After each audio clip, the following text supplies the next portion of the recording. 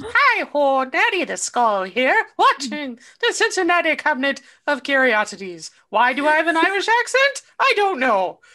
I don't know what Because that he's red. was. Yeah. Flaming If we had a red. Patreon, that would be a really good bonus bit. Anyway, I'll start now. On that note, this is episode 15, right? 16. 16. 16. Oh, I got my numbering off somewhere. I changed it. Oh, thank you. Okay. It's just for me. All right. Speaker mode? Are we on it? Okay.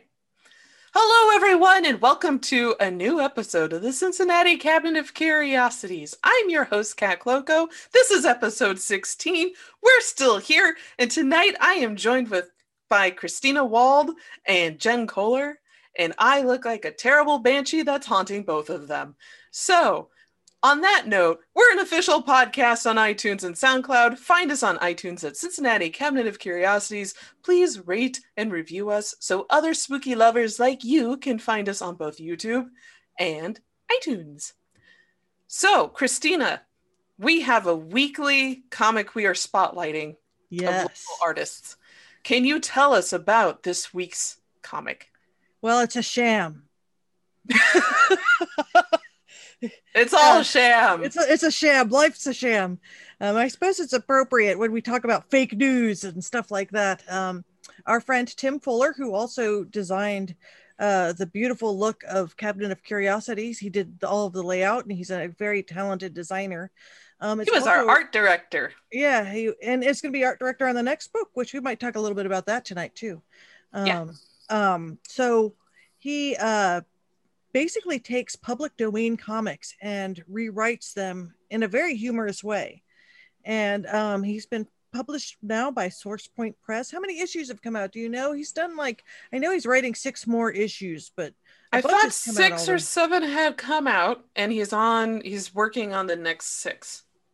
But he's got a Shamnibus that just has come out. It's an 80-page giant of all Golden Age classics done sham style, featuring Bozo the Robot, Lingerie Lass, Raygun Jr. of the Space Force, Johnny Sassback, The Secret Origin that of one's good. Captain Attaway, and much, much more for a mere $10. Brought to you from the pals at Source Point Press. So we'll post a link in the show notes, and also you have made a website, so we can start putting sort of bloggy kind of things on there. Yeah. So the website is in the process of being built, so please don't visit it yet. It's embarrassing right now.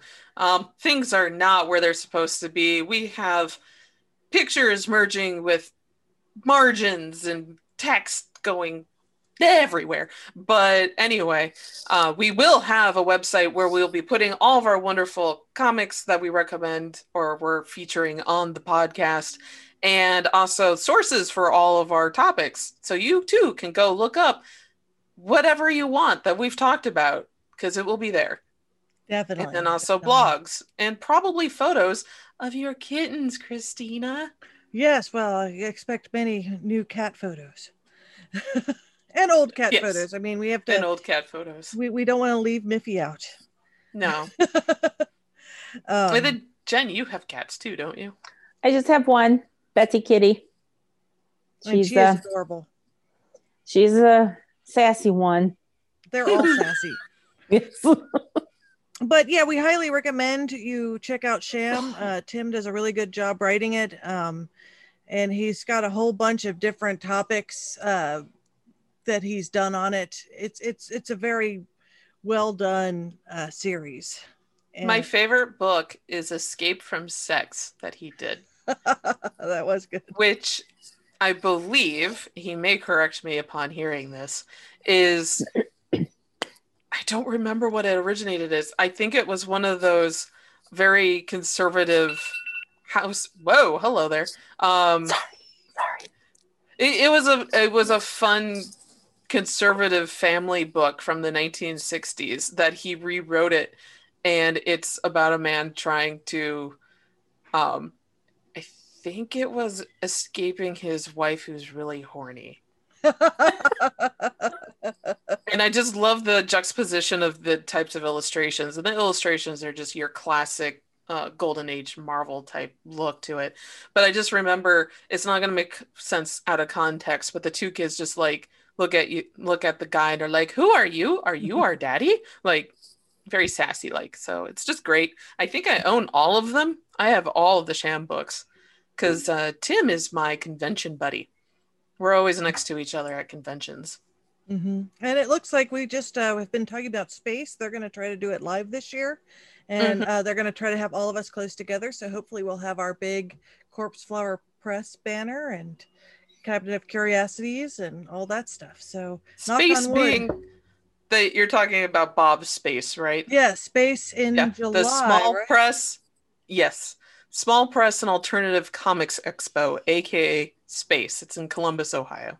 And it's a great show. Sadly, it did not happen this year because of COVID. Nothing happened this year, so it's like no one's going to be shocked by this or anything. But hopefully... in fact, all of us have just suspended animation. None of us are aging. We're all the exact same age for 2 years. Exactly. This is sort of the year of nothing happening. Like everything's been sort of like slow motion. Like I feel like I've been treading water. Yeah. Oh, and so speaking about treading water in slow motion, we have weird things that we saw this week. Christina, maybe we should say it slow. Weird.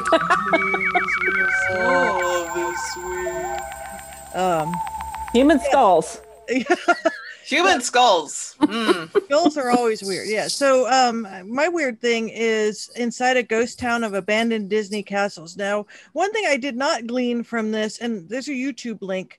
The YouTube link is it's a YouTube channel where they kind of visit abandoned spots in different places around the world. And this is a development that was supposed to be, of course, it was slowed down by COVID, but it's sort of these houses that all look like sort of castles. They're not, they look actually fairly decent sized houses. It's kind of a little weird seeing a whole town of these sort of prefab, castles. I don't think it's Disney branded, but they do look like castles. Actually, to me, it looks better than most housing developments look. So I guess that's a plus there. Except the thing that was interesting about it, did you guys watch the tape? I watched a little bit of it. Listen to me, circa 1985. Did you guys watch the tape? Did you watch the tape, honey? It was so adorable. Yeah, there's no tapes. If you watch the video, the thing that was interesting is it had all this sort of fancy detail on the house, but it was all styrofoam. Like it wasn't real. It wasn't, for example, it used to be stone carvings and, wood and that sort of thing. And this was some sort of, I'm going to hope that it's, I don't know. I hope it was something a little bit more robust than just styrofoam. It was probably some sort of machined or molded material that weighed a lot less than the traditional materials to make castles. But I don't know how well it would hold up to storms or whatever. But it was weird. They kind of snuck onto it illegally and looking at the houses, and it didn't sound like the project was actually fully dead. I'd love to see more housing developments that had interesting houses. This was probably a little over the top because they were so close together. It's sort of That's where I had a lot of problems with them. They were way too close together for how vast they were, in my opinion. I was just like, claustrophobia. Hello. Maybe it looks better with, it would be interesting to see if you could find like an artistic rendering of what, like when they proposed this is the landscaping. It would have been more interesting if perhaps it looked like a medieval village or something and the houses kind of fit together rather than a bunch of little castleettes. Yeah, I think they were all, I was going to say, it would look better with driveways and foliage instead of just a dirt path. But it looked like, at least the bits that I saw, that the actual main buildings were built by poured concrete and rebar, but not even all of the flooring had been finished, which was really concerning. And, but yeah, they all look like miniature, I'm going to say 1,700 square foot versions of the Magic Kingdom's castle, Cinderella's castle, complete with blue roof and tiny little tower at the top.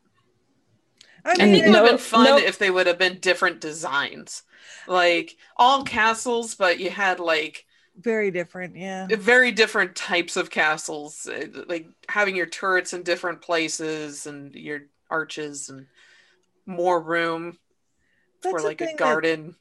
that I love about old homes is that the design is so interesting. You know, and a lot of them have like weird tiny rooms and weird small spaces and like and who knows why they did it Cats that way. sealed in the walls and Yeah, well, shoes. there's a artist friend that has a house in Clifton, and it had like this really cool hidden shape, hidden safe that was circa like the late 1800s, and it had, of course, all the cool design that things had back then. And I said, no one ever. I mean, they probably have safes, but nothing looks cool anymore. Everything just looks like a box. Well, you don't Yeah. put your razor blades in the wall anymore. Yeah, Yes. as a designer, I feel like nothing looks cool anymore. No, it Yeah, really it does doesn't. get a little bit boring. Yeah. Yeah. There's no craft or interest. Like, I mean, that's the thing I loved about, I mean, design in the 1800s, like architecture and stuff. They designed stuff with like friezes and sculpture and, imagine designing a factory today where you had a frieze showing a bunch of people working and stuff like they did in the Yeah. 1800s. Now it's just a big corrugate building warehouse that has no that is almost the antithesis of something interesting.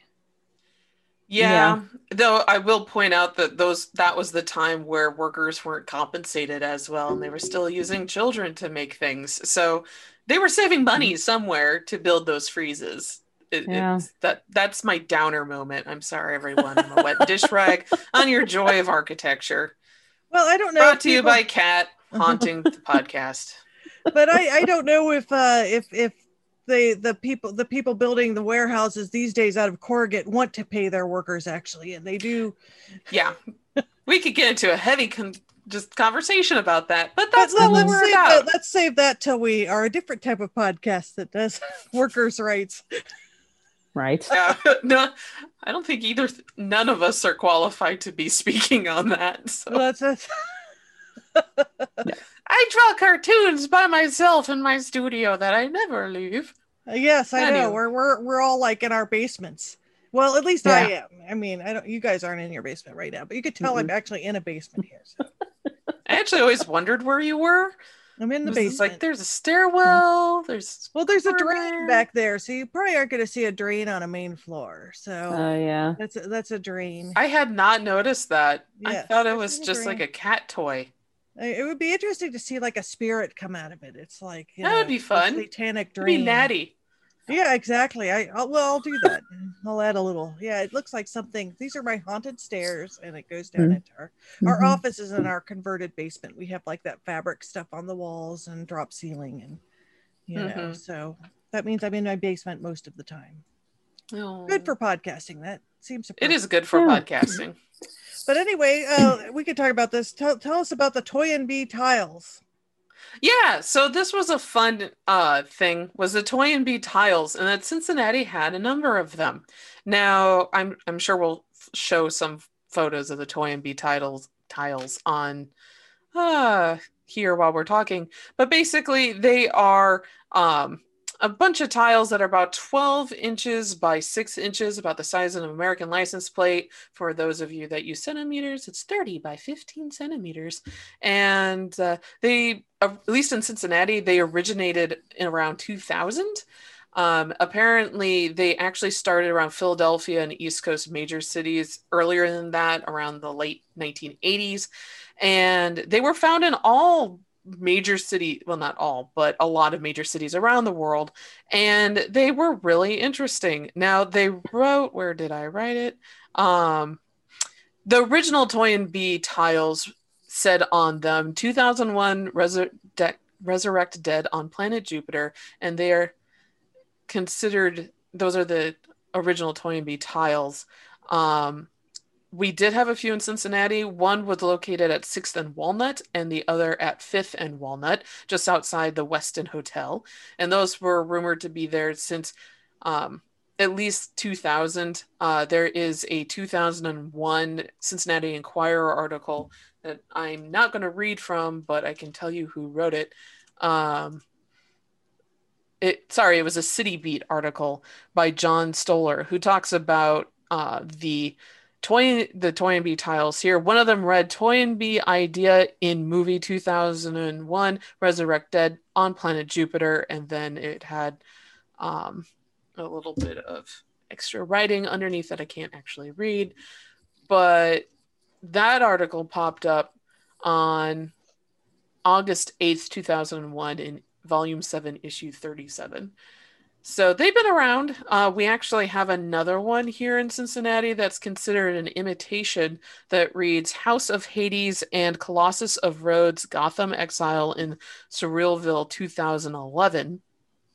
And then Double Rush Hogs underneath it. And that one's located at 6th and Walnut in Maine.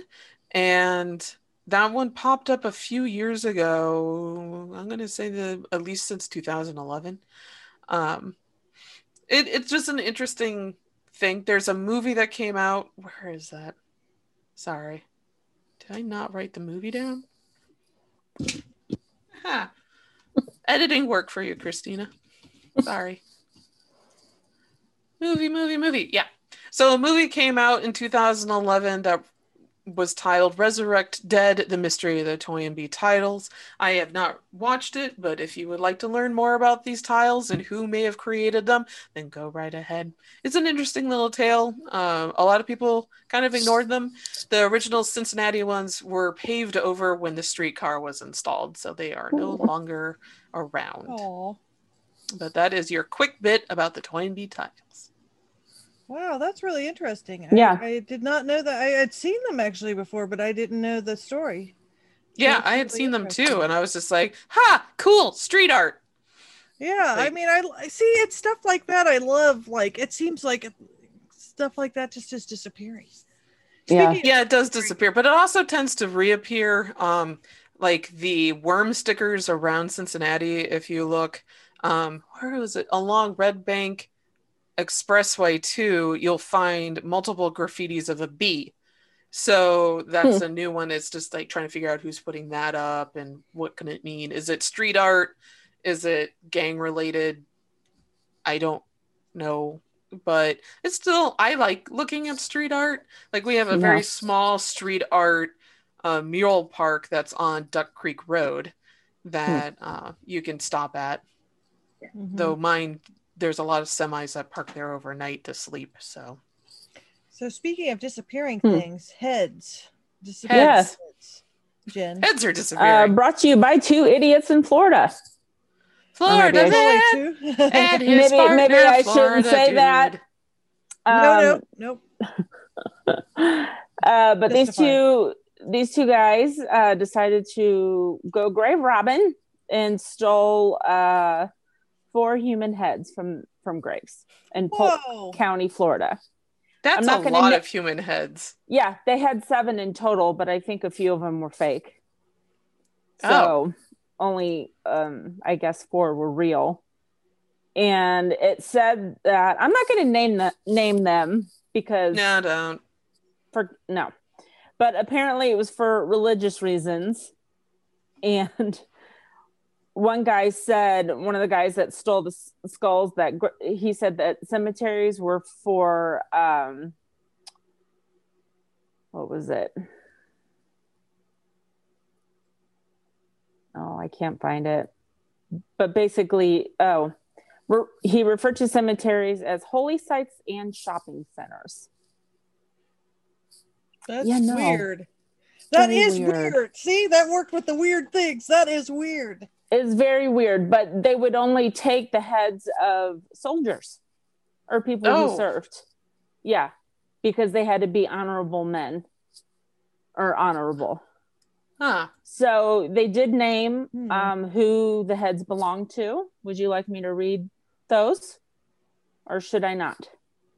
Sure, you can read them.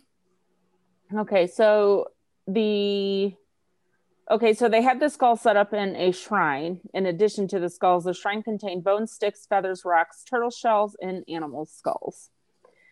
So the skulls belong to Henry Britton, born 1929, died 1983, a private in the U.S. Army and Korean War veteran. Albert Carr, born 1896, died 1988. That's not right. That's a long life, right? That's a very long life, but that's within natural. Is it? Yeah, it's okay. Just he died at like, oh goodness, math. He was 92. So he's very old. Yes, he lived a nice old. Long life.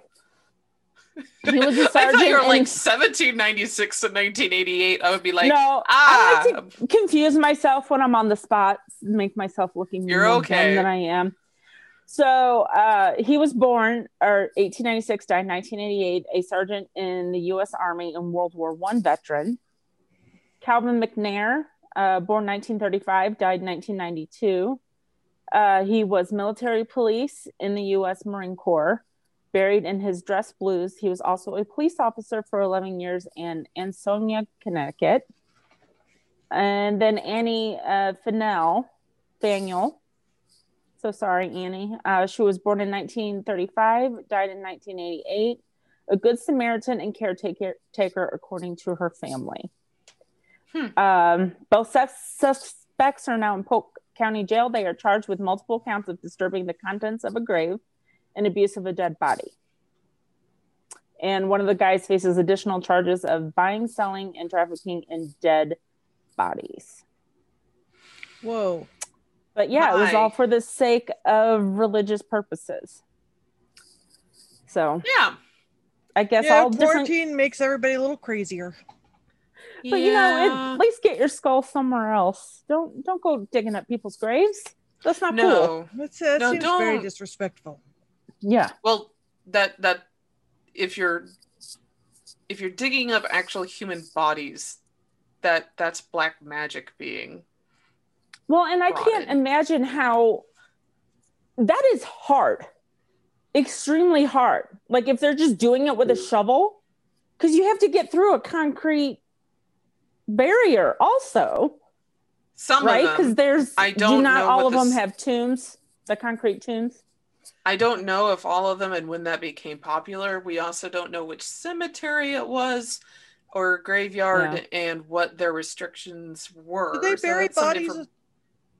Do they bury bodies in Florida? I know a lot of those like very wetlandy states, they can't bury bodies because like they could have been in a mausoleum. That would have been a lot easier. Oh wait, there's photos of the graves. They were actual grave sites. Oh, they were. They're shattered. I just looked at scrolled down and no, these were concrete caskets that were probably around maybe wood or other casket, and they shattered them. Like, oh my God. It looks like they took a sledgehammer to them and just now they're not 6 feet deep. It looks like what we'll find in the Midwest. So you won't have a vault in the ground, which is what a lot of Midwest places will have. This one just looks like it's, at least from these photos, they don't look terribly deep. They actually look like they're half out of the ground and then with I see. Yeah. Yeah. So that's how their vaults are. They have to put everything in mausoleums because you can't put anything in the ground because it's wet. It's so you can't bury things. Well, yeah. Well, because they're below sea level. And I wondered if a bunch of Florida was that way too, that you just couldn't bury stuff there. I will never forget. Growing up in St. Louis, the flood of '93. Watching on the news the caskets just floating in the water. Wow. Those are well-made caskets because they did have good seals and they floated instead of sank. They floated. But then they also, I don't know if I'm misremembering or combining two events. I remember seeing caskets on the side of the road when they were disinterring a cemetery so they could use the land for expansion or whatever. So they were moving the bodies. I'll have to look that up, see if I'm remembering that right. But yeah, it's just, I'm like, that is one of the reasons why I want to be cremated, because you're not guaranteed to stay there forever. Mhm. I've always wanted like one of those green funerals where they just kind of throw you in a biodegradable bag and bury you, Yeah. and you rot much faster. I want to be a tree. Yeah, I mean the caskets now. I mean, you basically liquefy. I think if you're. You do. I had a friend that was a cemetery caretaker a number of years ago, and it doesn't matter where you're put. If you are embalmed and stuck in a casket, either in a crypt or underground, you will get soupy. And if you're in this case, he found a casket was leaking in a crypt. So somebody was literally oozing out of their final resting place at one point. So is that just from the chemicals, or is that just rotting? Mostly, it's the rotting process. You have a lot of gases that are produced, and then in this case, it was not a good quality casket, and somehow it had gotten punctured. And that's when you have air introduced, you're able to get bacteria and mold to grow faster. And something happened, and that particular person oozed out. Aww. So I guess we're going to have to put a content warning beforehand to make sure you're not eating anything before Jen's story today. So what do you do? Like, I'm totally fascinated by this. Do they like scoop it up and put it back in and then seal the casket again, or do they just leave it? Oh no, they don't leave it. But I think I don't actually remember the end of the story. I'm sorry to kind of leave it as a cliffhanger, but I'm thinking what they did was contacted the family and then reinterred the person in a new casket with whatever was left in the old one. But whatever had leaked out may have been cleaned by a hazmat team, because that is... well, yeah. And if you have like strong... biological... Yeah. Yeah. Well, and now they put you in a wall. A lot of mausoleums, they have the wall where you have a big square. So, I mean... That's what they leaked out of. Okay. Yeah. Yeah, I mean, like I said, I like the green funeral where they just kind of put you in a biodegradable bag and you rot really fast, and I don't think there should go back to the earth. Where you just become part of the ecosystem much more quickly. Depending on what kind of soil you're put in. That's true. You can accidentally mummify yourself if you're put out in the desert. There's actually a great. I'm sure you guys have all watched the YouTube channel about Ask a Mortician. Oh yes. Oh no. What? I love Caitlin Doherty. I can't believe that Jen has not seen Ask a Mortician. Well, we have to rectify that. I will watch it when we're done tonight. Just go marathon it all. It's so good. By next week, she'll know everything. Yeah. So I read the Stiff book years ago, and I thought it was fascinating. Well, she covers everything, she does. Everything you can think of about mortuary science. Science. She will talk about, and it's fascinating. I mean, a lot. And also, just if you really love funeral history, there's an awesome museum in Houston. That is the American Funeral Museum, which I had a opportunity to go visit a few years ago, which is really good. So if you're a big Ask the Mortician fan, this museum kind of puts everything that Caitlin's saying together, and you're just like, oh, that's how it works. And they also have really cool old hearses and wagons. So those are awesome. Yeah, I mean, it's fascinating. They really go over everything that you can think of that they do, as far as funerals and, that sort of thing. And she actually is very into green funerals and green. Yes, she is. Like, she doesn't believe you should embalm the body because it puts a lot of weird chemicals into the, it leaches a lot of chemicals into the ground. With green funerals, do you have to qualify? Does it depend on what kind of drugs you have in your system when you die? Like if you have chemo or radiation, or I have no idea. Really That's strong. a good question for Caitlin. She probably has an episode. She has a Patreon, which I believe is Ask a Mortician. Yeah, as I follow it. I'm gonna look her up because you'll love it. It has everything you ever wanted to know and maybe didn't want to know about death. I think it's better to know. Then you can make a more informed decision. You know, you hear the horror stories of the funeral homes that do body farming illegally, and it terrifies me. It terrifies me. Like, you know, my mom donated her corneas, so you know, I'd like to think that really happened. Of course it did, because she was at a very reputable, well-known cemetery, or funeral home, so I trust them. But then you hear the horror stories of family members having to find their parents' severed head in a catalog for medical stuff, and like, oh my god, no, that's not good. You know, it was interesting when my grandmother passed away in the 90s. Her funeral home director was a good friend, and I remember him telling me, "Oh, you know, we had so many great parties." And I said, "You know, that's the sign of a good life, when your mortician says, I remember all those wild parties we used to be at." Oh, yeah, that's a life well lived. Yeah. My mom's cousins owned a funeral home in Ohio. So one of the ways she learned how to drive was with an ambulance. Oh yeah, that the funeral home had.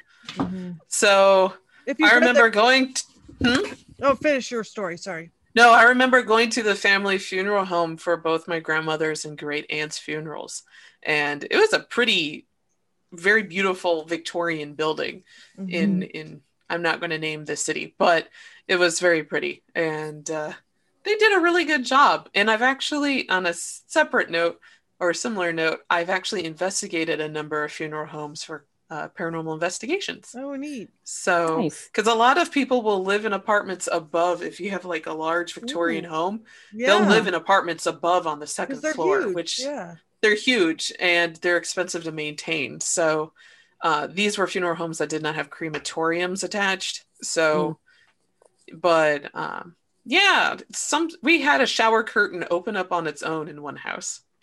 Ooh, wow. Yeah, that was one of my first investigations. Wow, that is cool. We'll have to talk about that. He had a human skeleton that had been the guy who lived in this building actually was the son of the funeral home owner, and they had a skeleton, a human female skeleton that had never been claimed since around 1920. So he had her on display in his living room with a boa and a Mardi Gras hat and beads, and he named her Lucy. And it was so macabre, and I don't mind displaying this is my editorialization here. I don't mind displaying like taxidermied animals and bugs and insects, but human bones should probably go at least in an ossuary or somewhere where they're going to get a little bit more revered than your mantle. Unless so having you a fully articulate asked for it person, yes. Well, which I don't think he knew Lucy. No. She was some poor soul lost in Indiana, and she was fully articulated. She was wired together and everything. They should DNA test her. They should. Yeah. I don't know whatever happened to her. This was over a decade ago. Well, you know, that's the thing that's interesting. Like Catholic churches, almost all, like to consecrate a church, it has to have bones of a saint or somebody. So they almost all of them have human remains in them. And one thing Santa Claus is everywhere. Yeah, and I noticed that when we were in Eastern Europe, that they have the same thing, but they have theirs on display. They don't have them like hidden in the altar or whatever. They're actually like decorating with them, which I thought was cool. And actually, I know Miffy's like Miffy's tail. I know she's here now. She loves podcasting. Yeah, we talked about it a few weeks ago. Jen you shared an article about all the different yeah, that's right, the cathedrals of made bones. Out of bones. Yeah. And, you know, it's cool that people donate themselves to them now. And yeah. Did there was speaking back about comics, one of the best graphic novels in the recent years was Fun Home. Have you read Fun Home by Alison Bechdel? I highly recommend it. They also made a musical on it too. The musical is really excellent. Oh yeah. But Fun Home is by Alison Bechdel, which everybody probably knows Alison Bechdel because of the Bechdel test.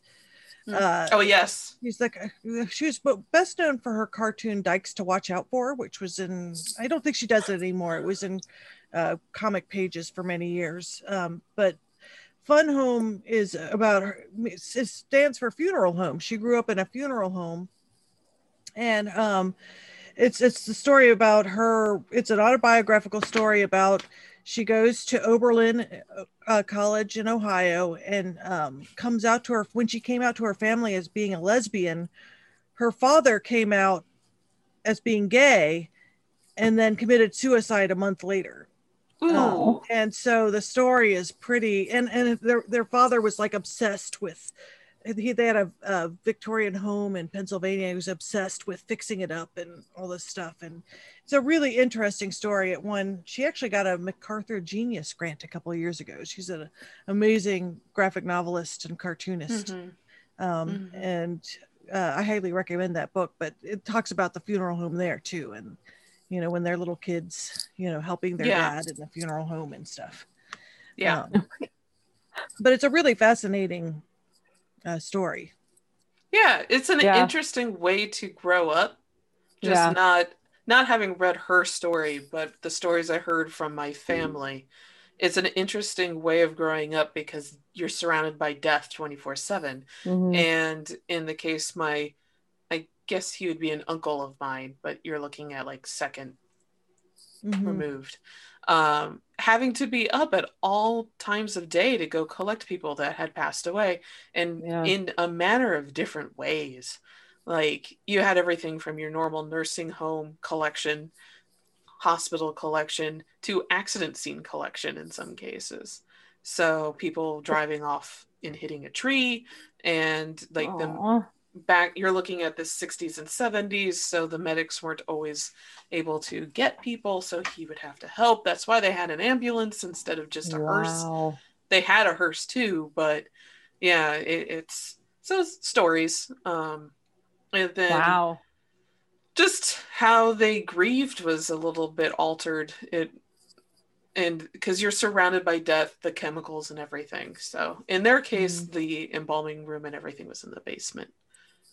So, and the bodies would come in through the basement. So you would only, where they grew up, the front of the house was the actual funeral home, and the back of the house in the second story was the family home.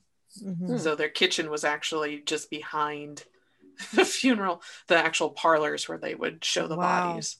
That's pretty cool. Yeah. And they came out, I would say, they're rather well adjusted. Became nurses and doctors. So, well, you probably would be more used to handling things, if you grew up that way. Yeah. But anyway, segue into our main topic. Yes. And I think, unlike other weeks past, this one does not have an explicit content warning. Oh, yay. Because today's topic is the Cincinnati subway. Yay! I know this is one that a lot of people are interested in, and there's been many books written about it. So this is maybe not as in-depth as Mecklenburg's book, but we'll still get into the history bits. So, the Cincinnati subway system. Am I presenting, ladies? Yes, I just made it speaker view. Oh, hi. Okay. So, believe it or not, no pressure here at all. Believe it or not, Cincinnati used to be one of the top 10 largest cities in the United States, but this was at the turn of the 20th century. And we had a very booming economy because of the Ohio River and our canals, and we were known as Porkopolis. And also we got the moniker the Queen City around this time, a little bit beforehand. Of course, like all the major cities in the United States, there was a big boom and a big push to build mass transit. And this started around the 1880s because of the invention of the subway. And Cincinnati was very eager to do this as well. We actually were building our subway in tandem with Boston's. So plans to create a city subway started as early as 1884, with the trains being with trains being illustrated in newspapers in the drain canal systems that we had downtown, and as using those as their routes. A little over 2 miles long, it was considered the largest abandoned system in the United States. So to this day, we have the largest abandoned subway system underneath Central Parkway and a few other areas in the downtown and over the Rhine neighborhoods. It follows Central Parkway, as I just said, which used to be a very polluted canal and was a lot of the epicenter of the massive, massive cholera and yellow fever outbreaks that we would have in the city, which actually really changed the way our city was laid out in the 19teens to 1920s, and a lot of the migration up into the hills that we have now. And you can actually find evidence of the old subway system that is still around through the vents and other masked landmarks around the city. So let me take you on a small little history tour.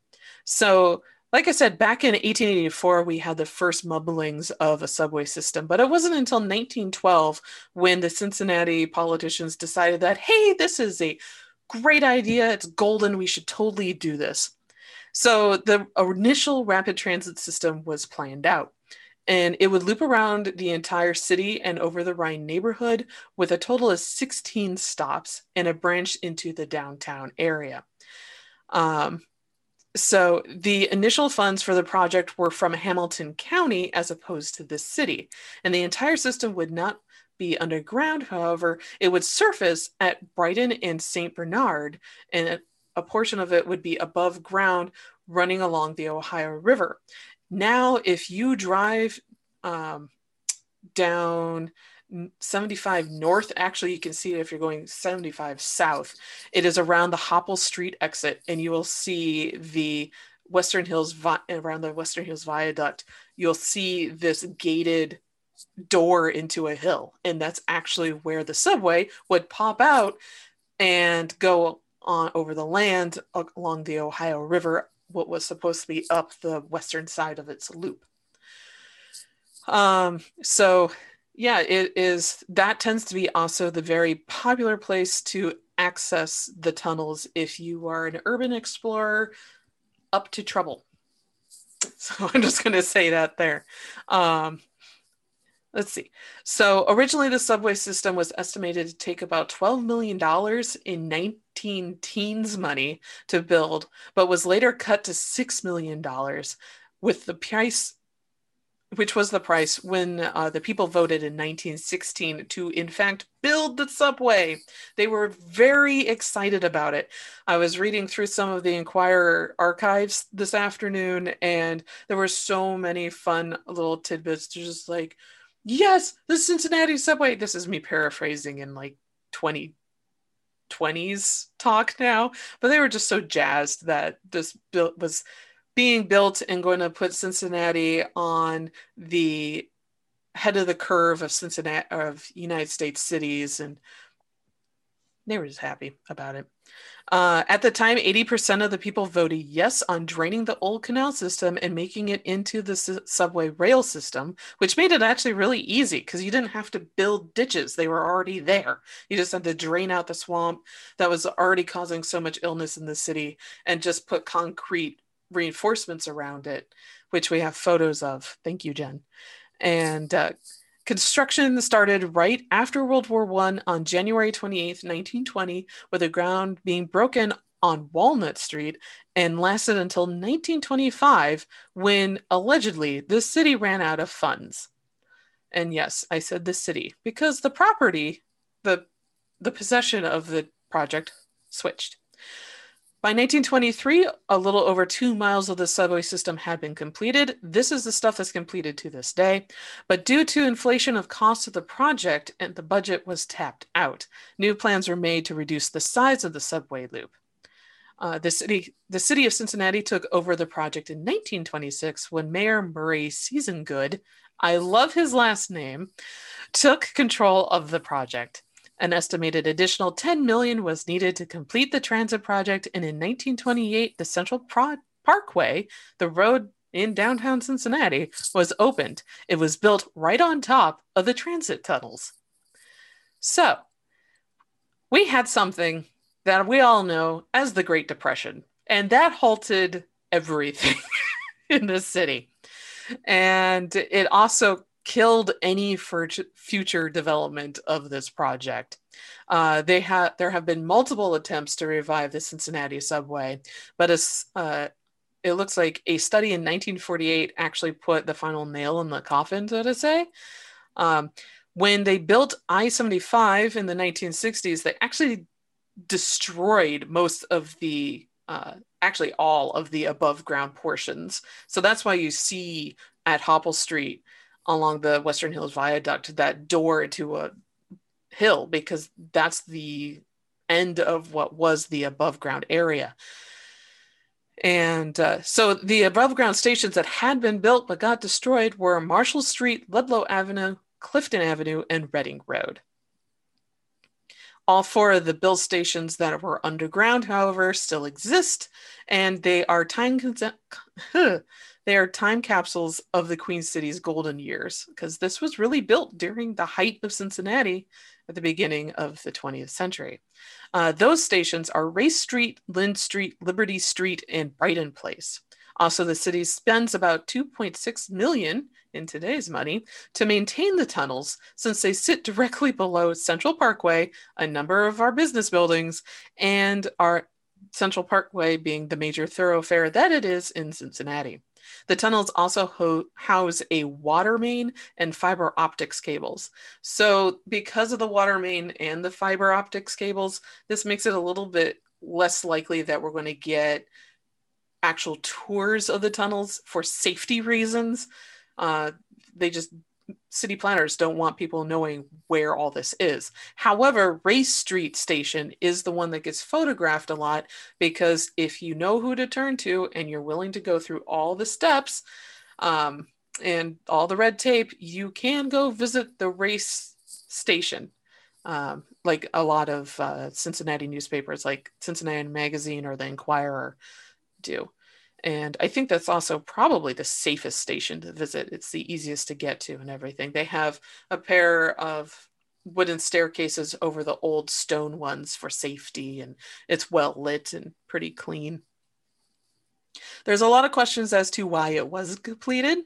So this is where we're going to reference Jake Mecklenburg's book, Cincinnati's Incomplete Subway, The Complete History, which is very well rated, and you can get it on Amazon. There were a lot of factors as to why it was not completed. The first, Cincinnati's politics changed drastically during those times. We had the Great Depression happening, and politics just changed naturally along with the economy, and it kind of fell out of favor. There was also changes in the laws that made bond issues possible, which I know Mecklenburg goes more into this, but I actually found a clipping from the Cincinnati Enquirer from around, 1922, I think is when it's from. And you could buy bonds to help support this project. And this was an ad taking it out in the Cincinnati Enquirer. So that became difficult. And then also you had wartime material prices, which were inflated, which inflated the project costs. And yeah, if suddenly you have to pay 3 times as much for steel than you thought you had to, you're not going to be able to build as much. There's also, in today's world, we have the highly controversial streetcar, the Cincinnati Bell Connector, which runs in a loop from downtown to the Over the Rhine neighborhood. Just speaking for myself here, it's really fun to ride. I liked going through it because you get to see all the cool murals without having to walk like the 4 miles it would to get to do all the murals. There we go. And I used to live in a major city. I used to live in Nagoya, Japan, and holy crap, I miss mass transit. This is just me speaking here. I super duper miss mass transit. I don't want to have to get into my car to go to our Cincinnati like Skechers meetings. I would love to be able just to hop onto a subway. And I think it would help with a lot of our transit problems in the city. And our bus system is so slow and bad. They try their best, but they're just not prepared. And of course, just like anything that I talk about, it is said to be haunted. There have been ghost stories that the abandoned system is haunted by the men who built the tunnels while pouring concrete and such in the 1920s. The reported phenomena that is apparently happened there are disembodied footsteps, disembodied voices, moving shadows, and the feeling of being watched or someone standing right behind you. Also, people have been chased through these tunnels, either through other urban explorers chasing other groups, or maybe even the cops, because I will say this, the Cincinnati subway may be unsafe to enter, and it is monitored by the Cincinnati Police Department. So if you do go inside, you're placing yourself at risk for arrest or bodily injury by going inside on your own. And occasionally there are tours of the Race Street station and some of the tunnels. So if you're curious, just kind of watch the newspaper. And I know, I think it's a Cincinnati Legacy Tours. One of the tours used to do it. And also there was tours through the museum center that you can do. So what you think? I'd love to take the tour. It sounds really cool. Yeah, I tried to do it years ago, and I actually contacted someone from the museum center, and it that mofo was booked all the time, and they can't really tell you when it's going to be because they have to figure out, because they shut down the water main when you go down there in case it ruptures, and they can't do that very often. And that water main is a main water main. It is huge. I've seen pictures of it. So, God, I want to go down there so bad. Me too. We just had one burst, the water main along the riverfront like last week. So sorry, everyone along the riverfront.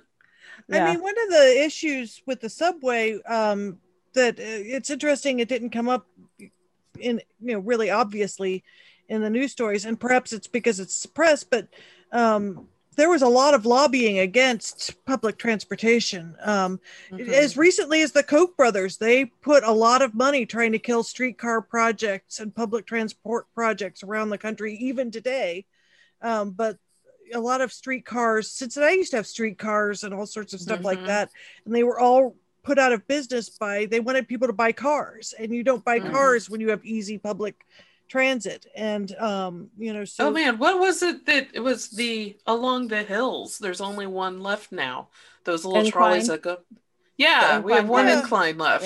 I don't think it works, but they went up all the hills. They had the cable cars that went up, and a lot of the local transit systems were bought by car companies and killed because they didn't want the public transportation. I mean, the United States has been, and there's a lot of discussion like that the building of the highways like 75 really destroyed a lot of minority neighborhoods and shattered lives, and like they just did eminent domain and tore down a lot of, especially like Detroit, I think they tore down a lot of neighborhoods and stuff to build 75. And the way the highways work, they kind of cut off the downtowns in a lot of ways, made it harder to get to, and which seems counterintuitive, but something like the way that these communities are now mean that a lot of really nice areas in cities end up having to have parking lots, whereas if you had robust public transportation like waterfronts and stuff, rather than having giant parking lots there, would have more stuff for people. Yeah. Right. So I know for the neighborhood that I'm in, we would have had two different, which is along Norwood, we would have had two different locations. We would have had Smith Street and Duck Creek Road would have been a stop, and then the other one would have been Dana Avenue and oh man, Montgomery, I think, Road.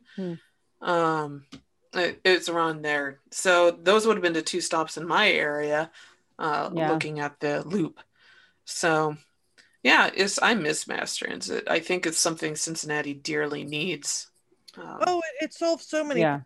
I mean, but the problem now is it just costs a lot. It's a huge investment, and you have to change people's minds. And unfortunately, in the United States, and even looking at places where there is good public transportation, like New York City, the infrastructure there is actually really needs to be updated.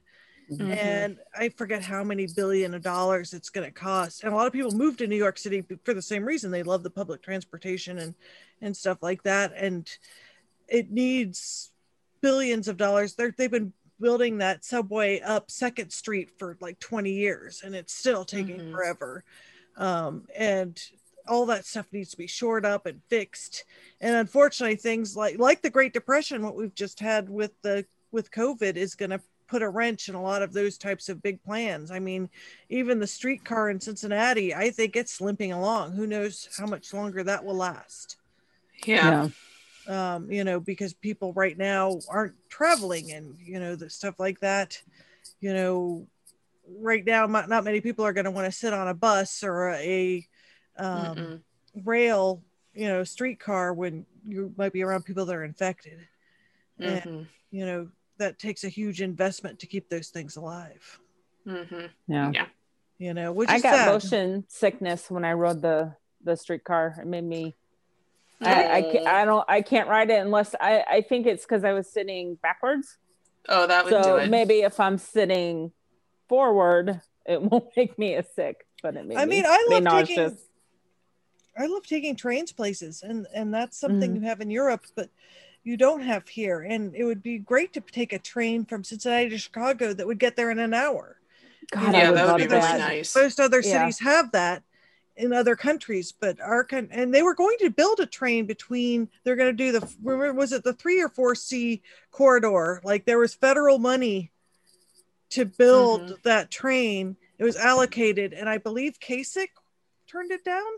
Yeah, he didn't. He's not a transit guy. He's not a transit guy, and they had the money allocated and were ready to do the train system. It'd be Cincinnati, Columbus, Cleveland, and then that would have been amazing. Yes, and it was killed because Kasich refused to do so. Yeah, Kasich's a nice guy. Sorry, no, I apologize for mentioning, but Kasich absolutely said he did. Well, he said he'd take the money, and then, but the federal government said, "Well, you can't have it to use it on something else. You have to use it to build the train." I mean, it was like a shovel-ready project. Though I will say, we do need to dearly fix the 75-71 bridge. So into Kentucky. But they're fighting over who will pay for it. I mean, it always. Yeah, I know, but it needs to be fixed because the semi caught fire on it, and now it's questioned. Yeah. Here's a thought: go Dutch, 50-50. Come on now. We both use it. I think, or do a thruple like Kentucky, Ohio, and the federal government. or that, yeah. Make that's Indiana what your tax dollars do, is they pay for these structures, and so many people get mad about paying taxes, and paying taxes is important. Whether now we're starting to sound like angry old women. Yeah, that's true. I'm really the only one to drive on that bridge. I'm really the only person that's old, so I feel I'm shaking my cane now. For angry women. Yeah, well, I think a lot of times people don't realize, that's one of the things that you want with government, and it's been sort of all the sort of austerity planning of. I guess we could talk about this forever. Let's talk about ghosties. Yeah, let's talk about hometown haunts. Yes. Yay! But this is a fascinating topic. I mean, transit systems and stuff. Like, I love taking the train. Yeah. Subway. And Cincinnati it competed so much against Chicago for rail work and railways and all that. So yeah, it's go Cincinnati. We know you can do it. Yes. Great. Well, what they need to do is, and they were going to do light rail in Cincinnati too, and that got killed as well. But again, there's a lot of people that don't want these systems because they want it to be all cars, which cars are, not a great solution either. I mean, there is no perfect. I grew up in the Midwest. I have driven my car from coast to coast. Mm-hmm. I love driving, love it. But if I had a train or a subway or anything on rails that would take me quickly to downtown to where I wouldn't have to deal with road rage and traffic, I would gladly let my car sit in a parking lot while I hop on at a station. Yeah. Oh God, I would love it. I don't like driving. So subways are awesome. But moving on, we have our hometown haunts. Yes. So every week, except for last week, we read your hometown haunts, which are ghost stories submitted by you, the viewer, and the listener, to us here at the Cincinnati Cabinet of Curiosities. If you would like to submit your own ghost story, it doesn't have to be from Cincinnati. It can be from anywhere in the world. You can write us at Cincinnati. Let's see. You can write us at cincycuriosities@gmail.com. So, would either of you like to read tonight's submission? You want to read it, Jen? Sure, I can read it. It's from my friend Sandy. So go ahead and read it. Sandy says, so here's my personal ghost story. When Doug and I were on our honeymoon back in 2003, we were in this beautiful castle in Ireland. We were in our quaint room and I had to use the bathroom. It was small and antique looking. While I was in there, I had a vision of a woman sitting in the bathtub with her knees curled into her chest. In my vision, the water was running, but in fact, the tub was dry. The woman was crying and she had red hair that was loosely back in a bun. This vision was so vivid, I felt like I could reach out and touch her. I wasn't scared at all, but really more concerned. She was crying pretty hard. And it was clear to me that she had a very traumatic event happen to her. I feel like she occupied that room before us, probably quite a number of years ago. I wanted to look up any prior happenings in that castle, but we never did look into it. All these years later, I still see this poor woman so vividly and wonder what happened to her in that room. Oh, wow. It's a great story. That is a good story. Very well written, too, Sandy. Yes. Thank you, Sandy. I appreciate that. Yeah. Mm-hmm. See, you don't have to have a ghost story from Cincinnati. Well, it's interesting because, again, the link with water. We've had a lot of stories around. It seems like a lot of the stories we get take place in bathrooms and water. Mm-hmm. And is there something? Is there a reason why it often is considered that in your findings with stories? Does water hold something? Is there something about the water that is conducive to paranormal activity? There's just a lot of mystery around water because we both need it and it can kill us. So there's a lot of need and fear about water. So you have a lot of ghost stories and a lot of different beliefs depending on where in the world you are with how you interact with water. You have anything from jinn, you have elemental spirits or fae of water. If you're in Japan, there's different water kami that you can experience, which are similar to elementals, but not quite. And even with ghost stories, what pops to mind is La Llorona, which is a female ghost that haunts the waterways of South America and now North America, Mexico, and then parts of the United States have their own Llorona stories, like notably Gary, Indiana, of all places, has a very famous really? Yeah, Llorona of Klein Avenue. And ironically, at the same time, there is a ghostly bride in white that is said to also haunt a different stretch of Klein Avenue. So we have two female specters haunting the same street, just in different locations. Oh, that's really interesting. Do they ever meet and have gossip? Or are they fighting? I like to think so, yes. Yes, no. They're This is my territory.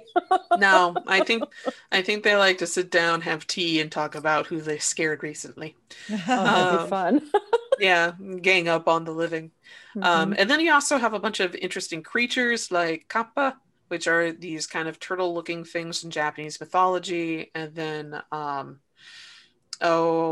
selkies in Irish, the horses that will come out of the ponds and take you down. And then even I think it's in Oklahoma, it's the water babies, and we also have crying baby ponds in Ohio too, where people will go to a pond and think they hear like a baby crying or drowning and then go into the water and then are pulled down into it. Yeah. So there's a lot of fear with water with humans because people die in it. Yeah, I mean, there's undertows all the time in water. I mean, so it is something to be cautious about. Yeah. So I think that's why it may just play such an important role in Supernatural, because it is an important role in just humanity. We need water to survive. It's a primal instinct to be afraid of it if you go too far. So, or if it's dark water that you can't see into.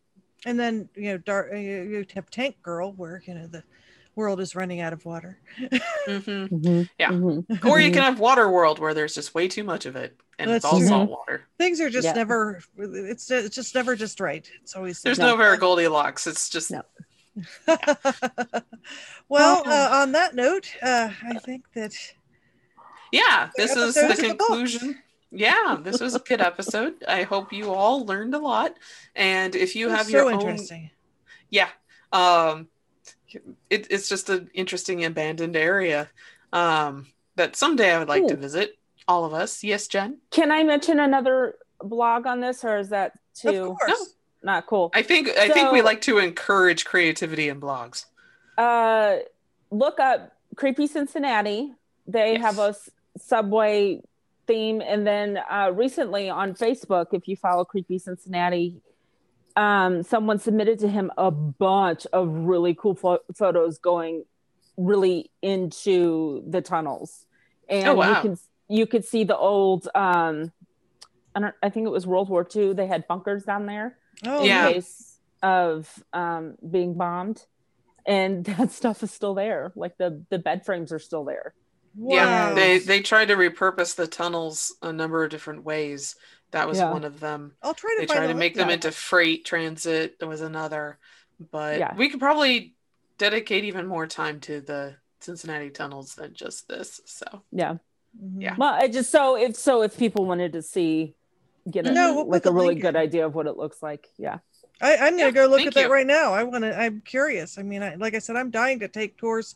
There's also a lot of tours of the underground brewery stuff too that you can go to. And I haven't gotten on those either, but we could probably talk about the beer garden history of Cincinnati in a future episode, because we have a lot of those. The Over the Rhine neighborhood is, I believe, the largest collection of that style building in the United States outside of New York City. And all of those have basements and sub-basements where beer was chilled and made. So I know you can visit a lot of those locations. You could before the COVID, but yeah. All right. Well, this has been a great episode, and we'll see you guys next week. And I will have kittens. Hopefully they'll be down here and you'll see them playing around, and you'll maybe see Miffy hissing at them, and it should be exciting. Kittens. Yes. Everybody loves kittens. So thank you for joining us. If you have your own story to submit, it's cincycuriosities@gmail.com. And follow us on all our social media. We have a Twitter, which is Cin Cabinet Curio on Twitter, and also an Instagram, which is Cincy Cabinet of Curiosities. We're quite chatty and on it a lot. So thank you for joining us. Have an awesome week, and we'll see you later. Bye. Bye-bye.